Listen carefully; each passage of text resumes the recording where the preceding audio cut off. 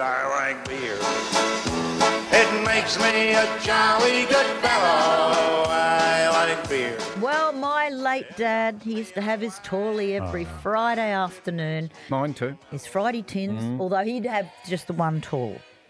Oh, yeah, only one. Tawley, though you Not weren't allowed animals. anymore. Oh, no. No, and he used to complain when it used to go up by 2 cents. Oh, the poor thing. Well, apparently from today, the cost of beer and alcohol is set to increase.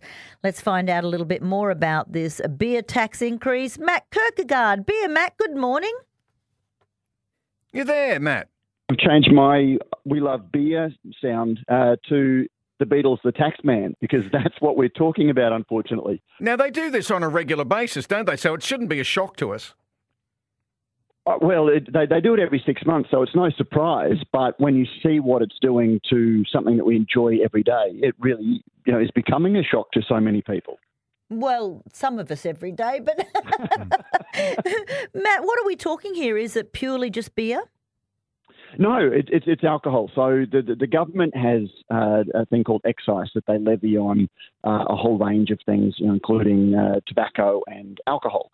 So a portion of every time you have a beer or a glass of Bundy rum, you're paying a little bit of tax. But that little bit of tax is growing because every 6 months the government indexes that tax, so it automatically goes up.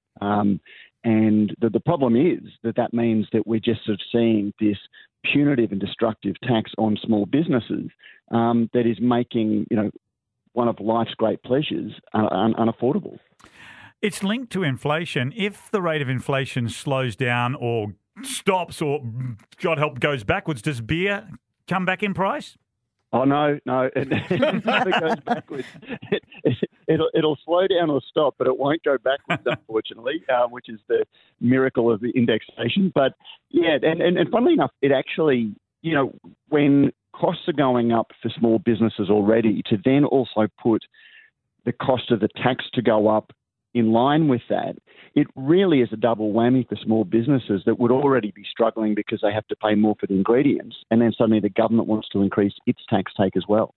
So where does Australia rate in the world with beer tax? Well, with beer and spirits, we are very high. And it's you look at America and it's a fraction of what we pay. Australians have always enjoyed beer. We've been, consumers of it. But this idea that we need to tax to reduce, the so-called sin tax, people are drinking less anyway because of the way that we're changing culture. So to try and force, this thing as a sin tax on them to make them do less is actually becoming counterproductive, and it's hurting.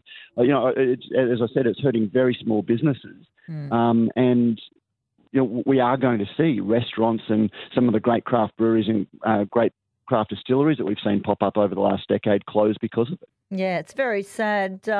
Beer and alcohol going up like a lot of things in life. Cost of living through the roof.